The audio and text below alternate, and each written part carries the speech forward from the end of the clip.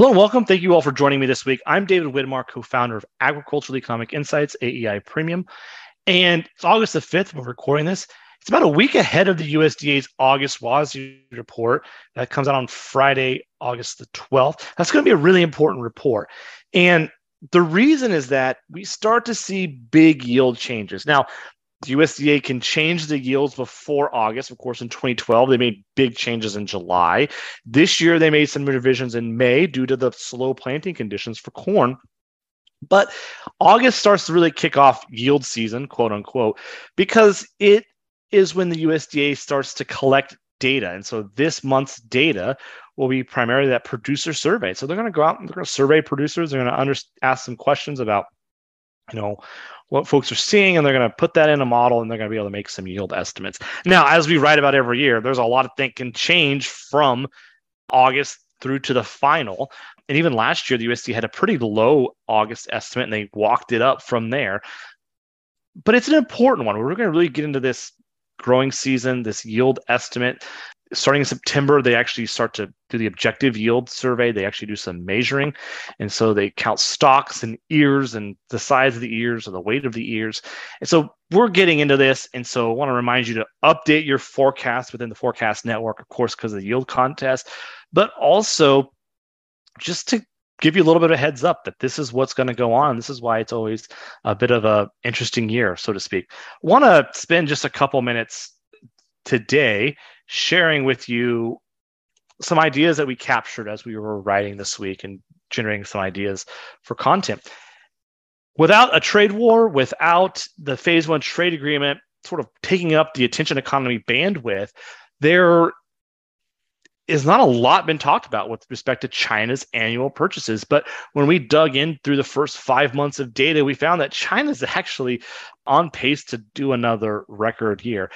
So through May, it's been the fastest number of purchases through May. They crossed 15 billion. For context, they purchased about $1.5 billion less last year through the first 5 months. And for the entire calendar year during the trade war in 2018, they purchased about 13 billion. In 2019, about 16 billion. So, we have about an entire trade war year worth of purchases in 5 months. And this is the fastest 5 months. How fast is that pace? Well, if we look at seasonal trends and seasonality, and we look at the first 5 months and we project out, it's about a $40 billion pace. That's significant because last year's pace the total was somewhere around $36 billion. And the previous record had been 29 billion. And so we got close to that in 2019, but also we hit the high back in 2013. So on pace for some big purchases coming out of China. What's driving those purchases? Well, soybeans have historically been half, the other half are non-soybeans. Soybean purchases on a dollar basis are up. So are the non-soybean purchases. So we dug even deeper. As we've talked about before, corn and beef has been the biggest source of improvements year over year over the last few years. So when we looked at the quantity purchase, not dollars, but quantity, because some of this is due to higher commodity values. When we looked at quantity purchase, soybeans hasn't really seen much of an uptick through 2022.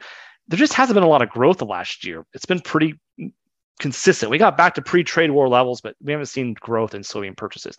What's been going on with corn? Well, corn's been keeping up with 2021 pace.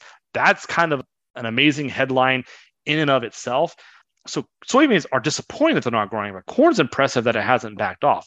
Why? Because China's just buying an absolute unbelievable amount of corn given their historic activity. But when we switch to beef, the real story here has been with beef. They bought almost 100 million metric tons through the first 5 months of the year. Prior to 2020, they basically didn't buy anything. In fact, there was a 12-year ban on U.S. beef purchases that really started in the mad cow outbreak, ended in 2016. And finally, they started, exercising that there around 2020. What's most significant is that the beef purchases on a quantity basis are about 55% above a year ago. So not only are they purchasing a lot relative to historic, they're purchasing a lot year over year. So you kind of have to wonder how many years of growth that could be sustained. It's just kind of an amazing story. And we're going to keep our eye on it. We're going to keep developing it. Two things that we're going to look at in future articles, kind of peering behind the curtain a little bit of the research.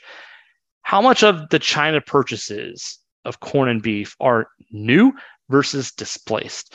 And how much of the new purchases coming to the US is displacing other countries versus new demand? So what does that mean? Well, is China buying more in and of themselves, or are they just replacing, reshuffling the deck chairs, so to speak?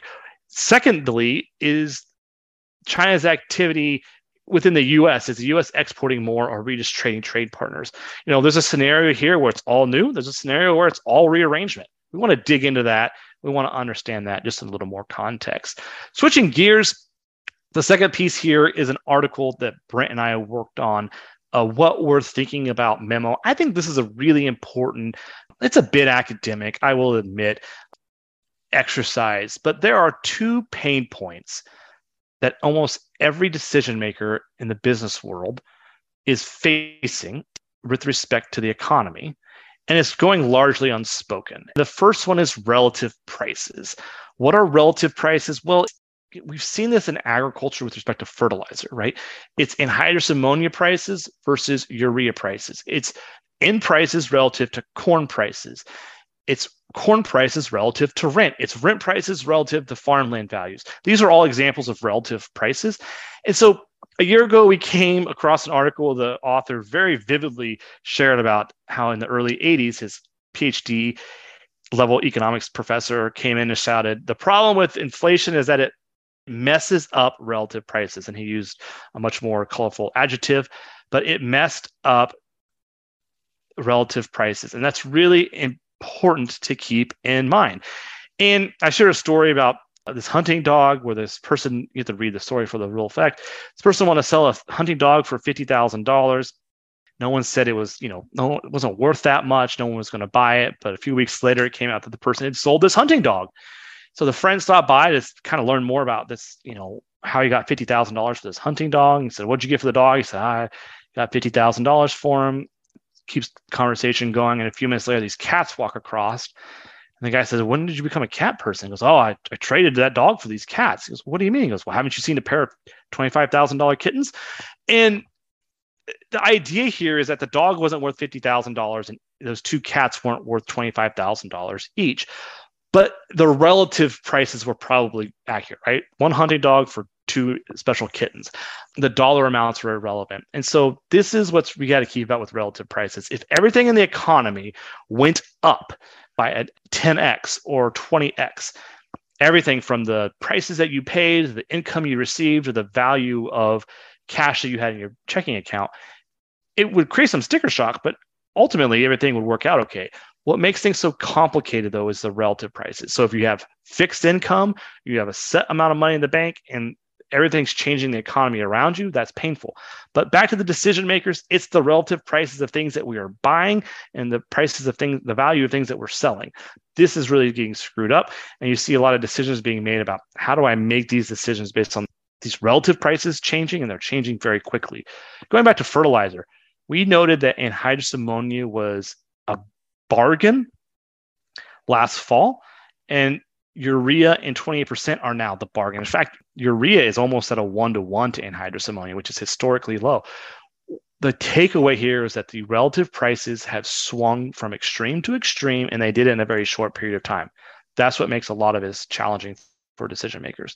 We even saw this a little bit with corn and soybean price ratios. They've been kind of all over the place the last 18 months. The second challenge that we're facing in the global economy is elasticity of supply, elasticity of demand. And the idea here is how much of a change in price does it take to get a change in quantity, whether it's quantity demanded or what people are buying, but also quantity supplied. Things that are generally inelastic means they don't respond very much. So it takes a big price change to get new acres brought into production around the world for agricultural products. It takes a big price response to get new oil wells drilled. It takes a big price change on the quantity demanded with respect to quantity demanded to get consumers to use less oil, less gasoline, or to use less food as a whole. And so we are seeing a lot of goods and services that are inelastic really being hit hard by these global supply shocks. Now, we might see some goods that are elastic get hit, but those are going to resolve themselves pretty quickly. So one thing for decision makers to keep in mind is really be careful about these elasticities. We don't want to create big investments for things that could resolve themselves in a relatively quickly fashion. For example, we don't want to, go out and make a bunch of investments to plant wheat in 2022 in the fall. That requires us to have a payback for multiple years before it makes sense to add that new drill or add that new harvester. We can still take advantage of that, but we might not want to scale that to some degree that takes multiple years, again, to recoup any additional investments. So really think about the decisions that you're making in 2022 or 2023. How much of these are being driven by relative prices? How much of these are being driven by elasticity factors? They're frustrating, they're challenging, but keep in mind that some of these will resolve themselves quickly and some of them honestly won't. And I guess we wrap this article up by saying we don't expect that energy or agricultural prices will remain high forever. Eventually, consumers will adjust behavior, suppliers will adjust means of production to expand. But that's in the long run. And as John Maynard Keyes reminds us, in the long run, we're all dead. So always keep in mind the time frame. The time frame is what's tricky oftentimes to navigate this. Again, we're going to wrap this up. Update your forecast network expectations around the yields. We have a lot of other questions in there as well, especially around inflation. Boy, it's been a hard one to nail down. It seems like every month the data just keep creeping up higher and higher. So make sure your forecasts are up to date on that. Again, I'm David. That's all I have for this week. In the meantime, stay curious.